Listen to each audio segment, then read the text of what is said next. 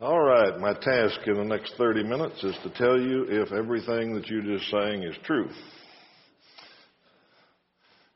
We really going to fly away? Is he really coming soon? Will there be trumpets? I watched very closely as we sang that song. Got it all scripture checked, and we will tell you the outcome in a moment. We were talking about, some of you don't know me. You're visiting, you think, this guy's not funny at all. The rest of them know me so well, they don't think I'm funny either. But yes, and some of them think I'm forgetful. You kids that go to an activity on Sunday night, you are dismissed. You can go to the other room where there's more humor. All right, anybody else want to go? Well, it's just not everybody that wants to go. It's just the kids now. We're talking about the end times and the afterlife. We're looking at things that people want to know about the Bible. Don't think we need to review all of that, but we've picked this big super heading of the end times and the afterlife. Eschatology is the big word for it, the study of the final events, the end of time, what's going to happen then. We broke it into a number of different topics, and we're ready for the fourth topic. We've talked about prophecy a little bit. We've talked about what the millennium is. We've talked a couple of weeks about the intermediate state, what is Hades and the place of the dead and what goes on there. And tonight we're ready for the second coming. I hope we're ready for the second coming, but in this lesson we're going to talk about the second coming. And we're going to take 2 weeks to do that because there's a lot involved in the second coming. Now let me do a little reminding since it's been a while since we started here. Prophecy is tricky. Understanding prophecy, prophetic writings in the Bible is a difficult task. Sometimes it's got kind of a dual meaning. Sometimes it applies to different times than we think. A lot of times it's in figurative language instead of literal. So all of that makes prophetic writings difficult to understand. Now, when we're talking about the end times, everything written about the end times is prophetic writings. Hadn't happened yet. All the writers wrote in prophetic terms about the end times. So this is not all that easy to understand every detail. A little difficult.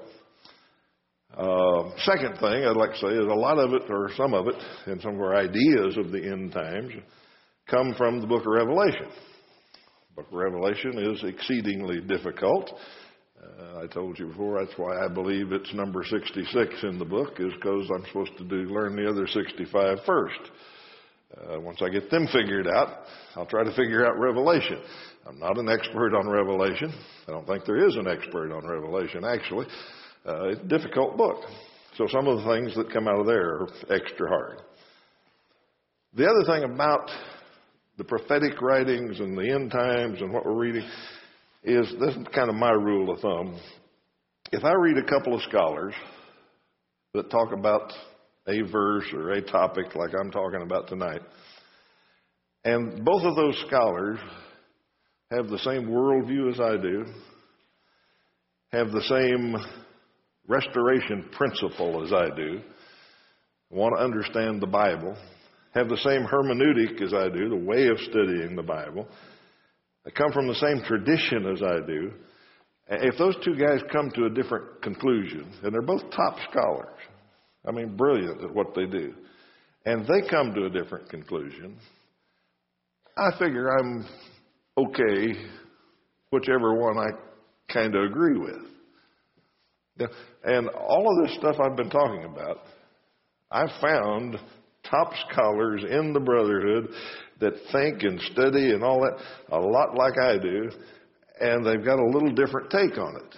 Like we just finished the intermediate state. What happens there? I found two major differences among two guys that I think are the best scholars going. So It doesn't mean I don't care about this. It doesn't mean that it's not important at all. It means if it's that hard to figure out, I don't think it's going to be on the entrance exam. Okay? I don't think we have to have this right to get into heaven. I think it's interesting. I think the more we know about it and understand, the more exciting heaven is.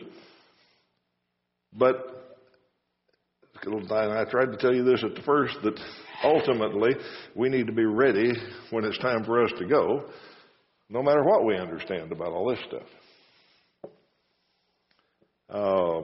And the converse of that is, since I don't think it's going to be on the entrance exam, if you've studied it in great detail and have come up with a different conclusion on the part of it and disagree with me, you're not going to bother me at all.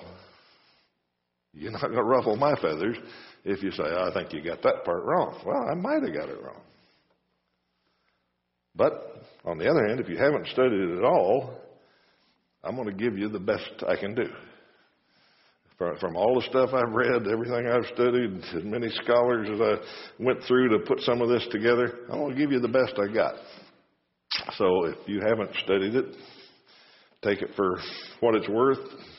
Hope it helps you answer some questions that people have about the end times and the afterlife. All right, the second coming. We can be sure of one thing. There is going to be a second coming. The Scriptures over and over decidedly say that Christ is going to appear a second time. Hebrews 9:28. Christ will appear a second time. Jesus himself promised, I will come again and receive you to myself. Before he left in John 14:3. He said, I'll come back. I'm going to come back and I'll receive you to myself. At his ascension, when the apostles watched him go up into heaven, the angels themselves turned to the apostles and said, this Jesus, who has been taken up from you into heaven, will come in just the same way as you have watched him go into heaven. He's coming again. He's coming back. So the Bible all through it tells us that. So there's going to be a second coming. The first time Jesus came, he came incarnate in flesh as a baby. He lived 30 years or so. He showed God to people. He died on the cross. He was resurrected. He ascended back into heaven. And the angel said he's coming back just like that. Just like he went up, he's going to come back and receive you to him. All right. So, second coming, the fact, we got it settled. It's going to happen. Now, the main thing people in the world worry about is going to be signs. There's going to be some kind of warning. Will there be anything that says, get ready, he's about here? Can I read the newspapers, and if Israel starts fighting with somebody here, can I say, oh, whoa, it's getting closer? Will there be signs of his coming? Mark of my strange humor here, I wrote, to be as clear as possible, yes and no. Is the answer to that. Yes, there's going to be signs, but will you be able to pinpoint that, oh, I see this sign, that means I got 2 weeks? No, not going to be that kind of sign. So let's go through that. I wrote a little bit about signs and yes and no deal. I think they're going to be signs. I think they're going to be ambiguous, that we can't be specific or dogmatic about it, which is probably the first thing wrong with that song we just sang. We can't say Jesus is coming soon. We ought to say Jesus may be coming soon. And it all depends about what you mean soon. In that sense, yeah, I think he's coming soon. And that's the way we sing it. But we're not singing it like next Wednesday we know he's going to be here. So sign. Now here's the reason I believe there are signs and what the nature of the signs is. When we talked about the millennium, and this is the trick with prophecy, if you take part of it and interpret it some way, you got to interpret it the rest of it that way. Revelation chapter 20, verses 1 through 7, talks about the 1,000-year reign. The period of 1,000 years. And it talks about that at the start of that, Satan is going to be bound, and at the end of it, he has to be loosed for a little while. for a short time. Now, if you remember when we studied the millennium, I said that I'm an amillennialist. I don't believe there's a literal 1,000-year reign, but I believe there is a long period that the Bible calls 1,000 years, and that long period started when Jesus went back to heaven and started reigning. That was the start of the reign, and it will end when Jesus comes back. That's what I think the 1,000 years is. Now, if I believe that, and if I'm consistent and a fair scholar, then I've got to look at Revelation 20 and verse 3 and figure out how that fits. Revelation 2 talks about at the start of this 1,000-year period, the great dragon, the devil, Satan, is bound with a great chain and bound for that 1,000 years to keep him from deceiving the nations until the 1,000 years were ended. After that, he must be set free for a short time to deceive the nations again. All right, if I buy the first of it, I'm in for all of it. So if I'm an amillennialist, I believe we're in the millennial year reign. At the end of it, this has got to happen. Satan has got to be loosed for a short time to deceive the nations. He's bound right now. He can't deceive the nations the way he would like to, but he's got to be loosed so he can. So we got to explain that. And that's the signs that I think are going to be visible. All right, 2 Thessalonians chapter 2, verses 1 through 12 is kind of a parallel passage, except in that one Paul talks about the man of lawlessness, and that the man of lawlessness has got to be revealed before Jesus comes back. And it talks about the man of lawlessness being restrained right now, but at some point he'll have to be let loose. He'll have to be identified. We'll have to recognize him. Now, once again, the other millennial positions take that and make that into the Antichrist and all kinds of things. I don't believe that. But I believe we've got to account for Satan being loosed for a period and this man of lawlessness. Now, here's what I think that means. First, let's understand Antichrist. Some people take that and say, oh, that's the Antichrist. The Left Behind boys wrote the book with the Antichrist in there. Antichrist is hardly in the Bible at all. It's in a couple of verses in 1 John 2, 1 John 4, and 2 John verse 7. And what John says is anybody that denies Christ is an Antichrist. And you can go read I'm not going to take time looking up now. Anybody who denies that Christ is the Son of God, came from heaven, all that, they're anti-Christ. And John says there's a whole bunch of them. He said they're out there now. There's people out there now who are antichrist. He never says the Antichrist. He talks about there being more than one, being a lot of them. And then he says any of them that deny Christ are antichrists. But there are some passages that relate that to this man of lawlessness and the other things. So I think that ties in to Satan being loosed. Okay. I believe when Satan is loosed at the end of the millennial time for a short period, that we'll be able to see signs. Now, let me explain what that is before you get too excited. Some of you are looking at me a little cross-eyed there. This period of time, this battle between God's people and the forces of Satan and all that, it's going to be spiritual, not physical. The premillennialists, the dispensational premillennialists will talk about the battle of Armageddon and the armies are going to gather and all that's going to happen. It's not going to be a physical battle.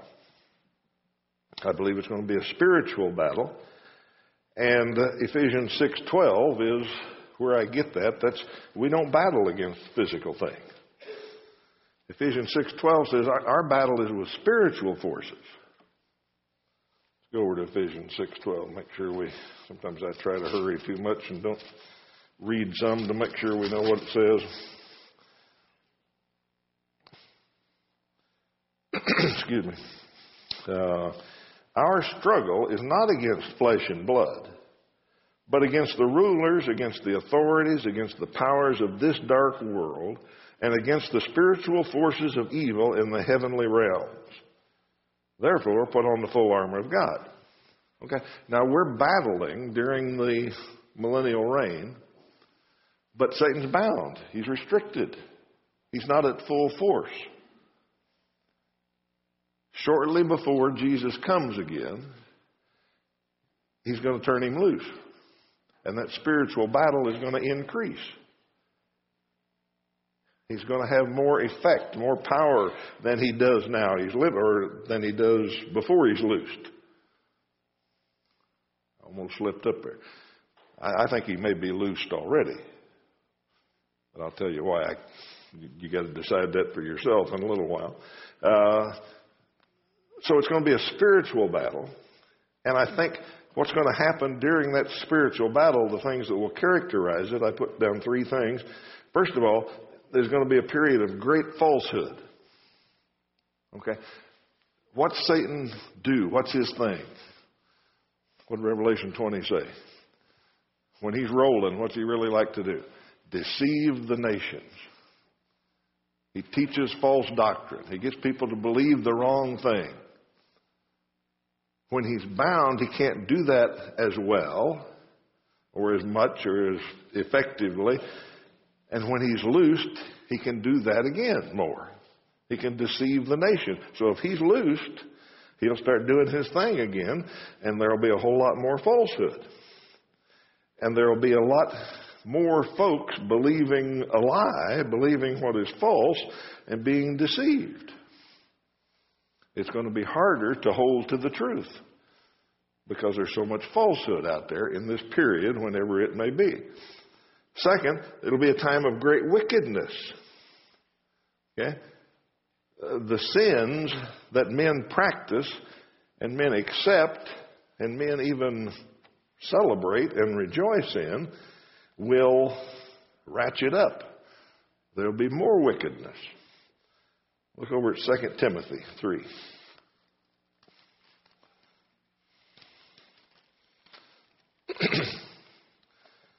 2 Timothy 3, 1 through 7.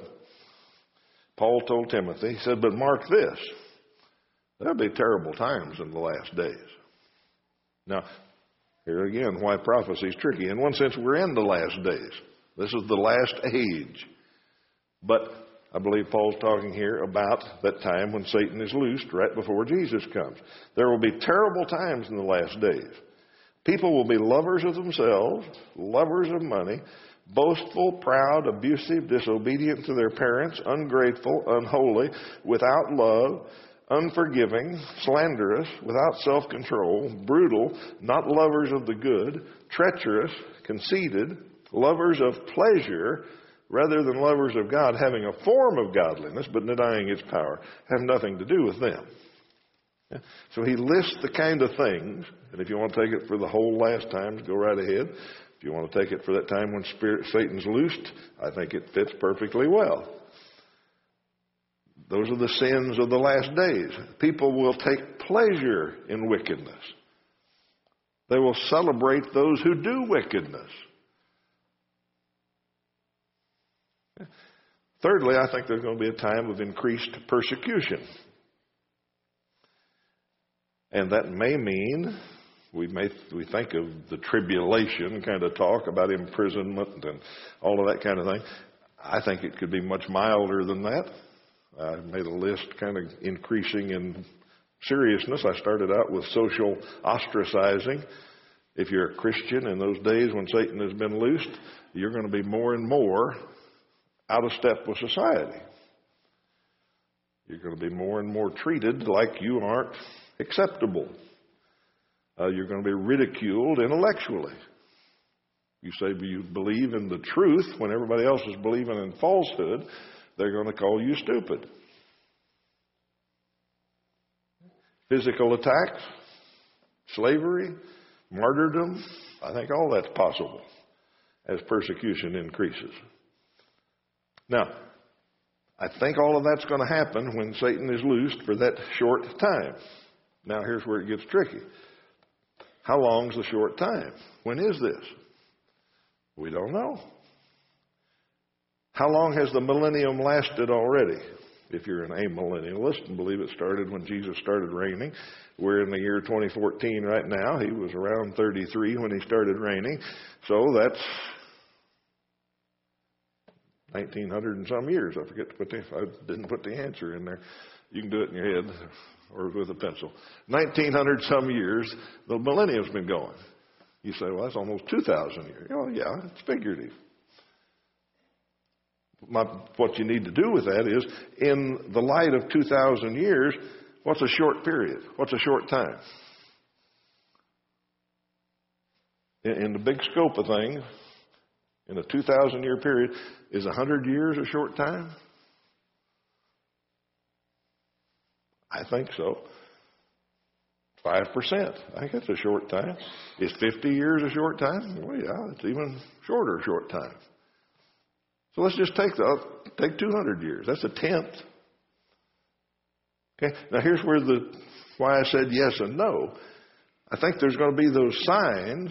I think you'll be able to see them, but wherever you are in the millennium, you can see something that you call those. They're kind of intentionally ambiguous, if you will. But in a short period, let's say 100 years, let's take the last 100 years, have we seen a rise in belief in falsehood, in wickedness, and in persecution for Christians?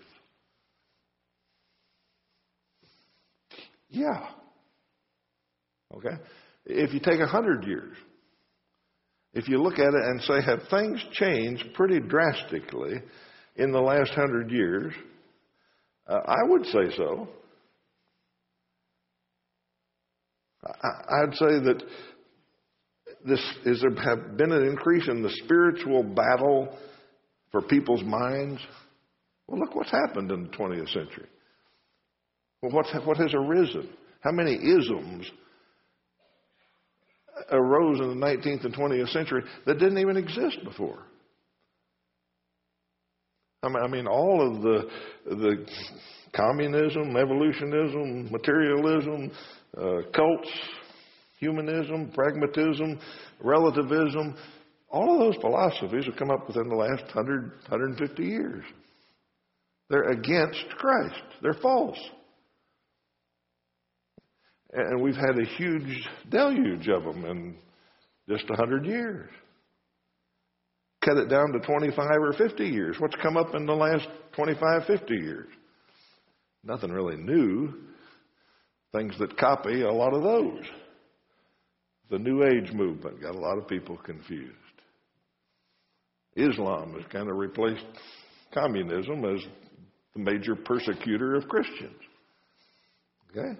Stalin and Lenin used to kill Christians because that's not compatible with their philosophy. Today, Islam does that. That's where the persecution's coming from. Okay? Postmodernism. People get into it, they get confused, they don't believe the truth anymore. Well, actually, they say there is no truth. Where'd that come from? Only one source, the deceiver of nations. That's what he said the very first crack he had at humankind. Did God say this? That's not true. You don't have to believe that. He's still at it. Exactly same game, but has it increased in the last 50, 100 years? I think so. Okay. How about wickedness? Anybody think wickedness has increased in the last 50 years? Anybody over 15 thinks so. Anybody who's been around very long says, well, yes, it's horrible what you see these days. Entertainment, TV, movies, government-sponsored abortion, killing babies, internet porn, gay liberation, celebration of those kind of things. That wasn't heard of 50 years ago. If you went back and told your great-grandparents what's acceptable today, What everybody giggles at when you say your president did what? People that lived before Bill Clinton. Your president did what? Admitted. Oh yeah, he's a womanizer. That's the way it is. One of his own party, his highest praise for Bill Clinton was, he is an unusually good liar. Yeah. Can you imagine 100 years ago, somebody laughing off and celebrating the things that our president did just a few years ago? Can't conceive of it. Persecution? You say, well, we're not persecuted bad here. Some people laugh at Christians, especially Christians in Kansas, but, it's not really persecution. We can take it. Well, go to India. Try to be a Christian. See what the Hindus do to you. Go to the Sudan. Tell the Muslims you're a Christian. See what they do to you. Go to Egypt. See what's happening to the Coptic Christians. That's the world we're in. So I, from my little safe 2014 perspective, look and say, can I see some of these signs? Whoa, yeah. I think Satan's been loosed. Now, the hard part is, I think if I lived in 1900, I could look around and say, I think Satan's been loosed. And I think the guys in the 1600s probably looked around and said, I think Satan's been loosed. I think it's all ambiguous enough that we can't prove it. It may get so much worse in my lifetime that I say, I don't think he was loose in 2014. I think he's loose now. I don't know how bad it's going to get because I don't know what a short time is. But I think I can safely say that 100 years is a short time in a period of 2,000 years, but 500 years from now, somebody can look back and say, well, he had that wrong. I don't know what a short time is. But the whole purpose of doing all that is, are there going to be signs? Yes. If Satan's going to be loosed and he's going to deceive the nations more, then we're going to see more and more of this stuff. It's not going to be the kind of stuff that the Left Behind folks tell you. It's not going to be on the headlines, Israel has gone to war with Egypt. It's going to be in the paper somewhere, but it's going to be what's happening in university classrooms and school classrooms and those kind of places. It's going to be what's happening in the religious world. It's going to be what's happening in the media.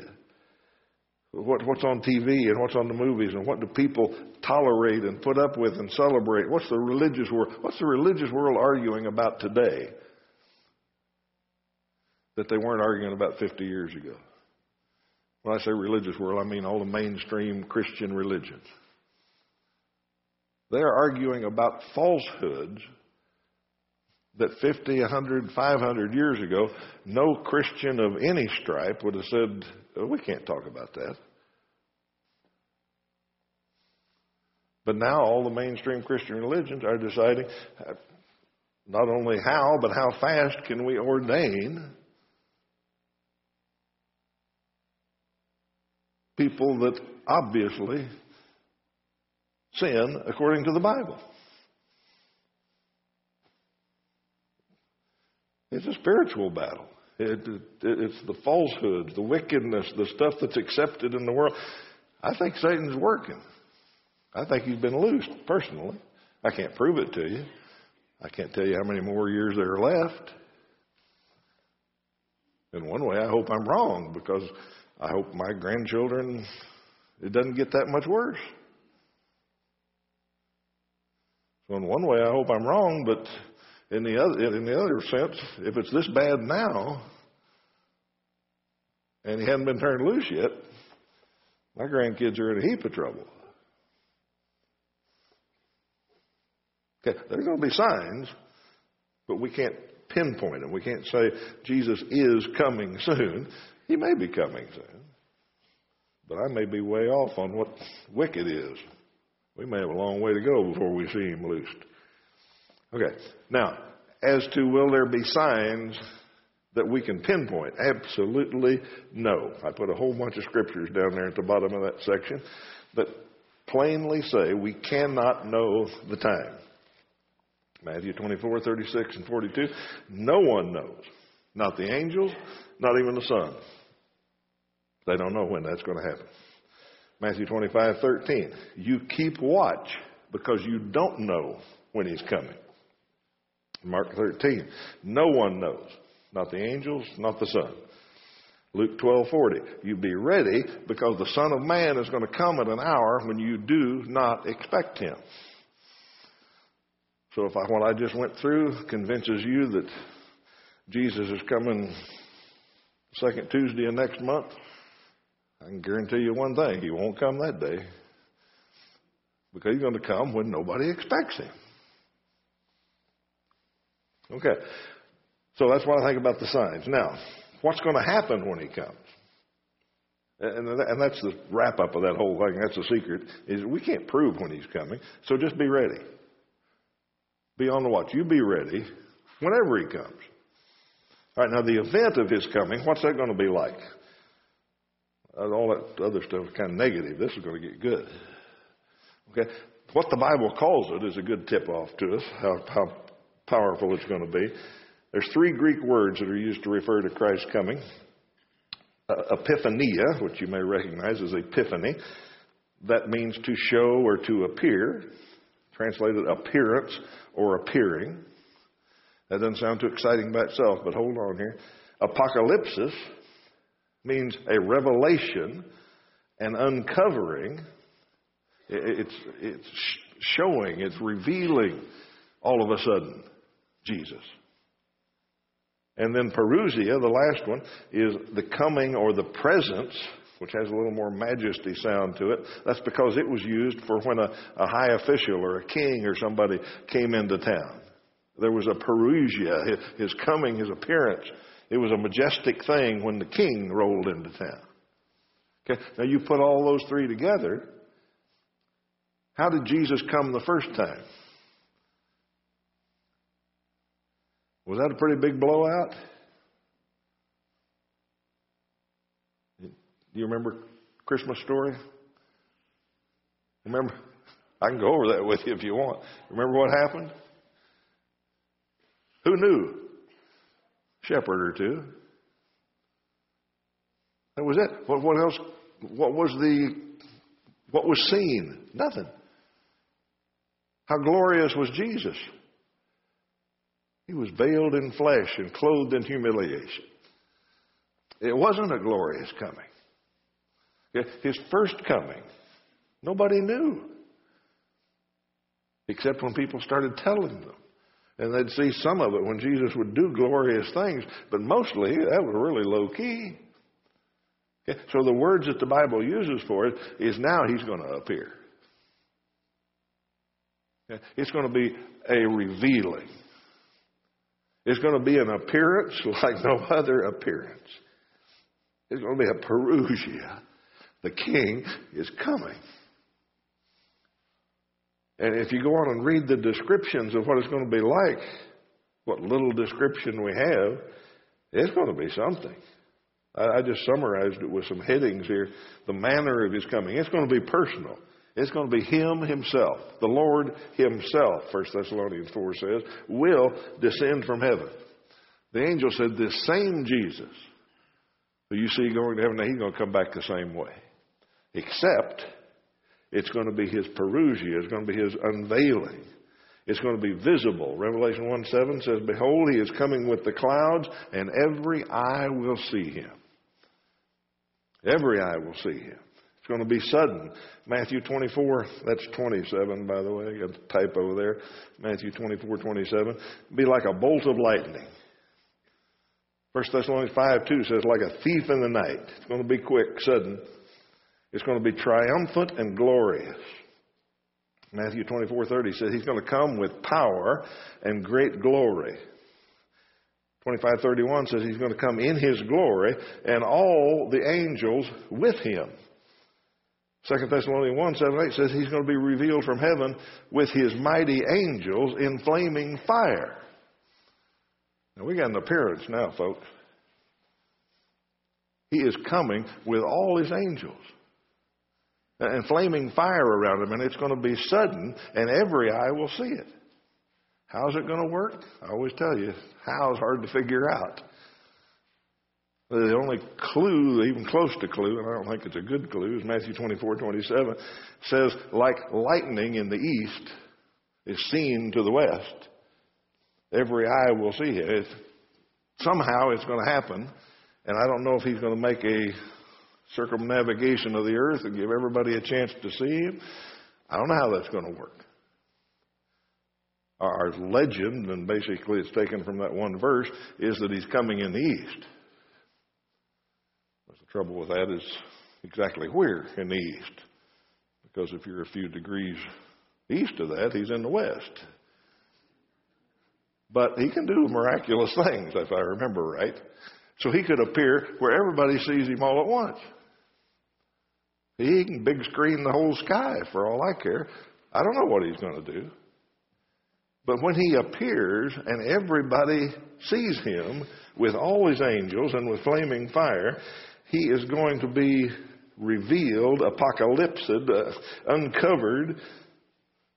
His presence, his majesty, everybody's going to see it at once. That's what his appearing is going to be like. Now, let's do just the first part. I didn't bring my watch tonight, so I don't know what time we're at. Let's do just the first piece of the second page, because it ties right into that. I went into a little more detail in his appearance. Everyone on earth is going to see him with all his angels, and they're going to hear three things. So there's a little more to it than just seeing him. Okay, Revelation 1:7 says, every eye will see him. And then 1 Thessalonians 4:16 gives us more detail. It says, the Lord himself will come down from heaven with a shout, and ESV calls that a cry of command. He's going to say something. Then the archangel is going to say something. And then the trumpet of God is going to sound. Okay? Those three things are going to happen when he appears.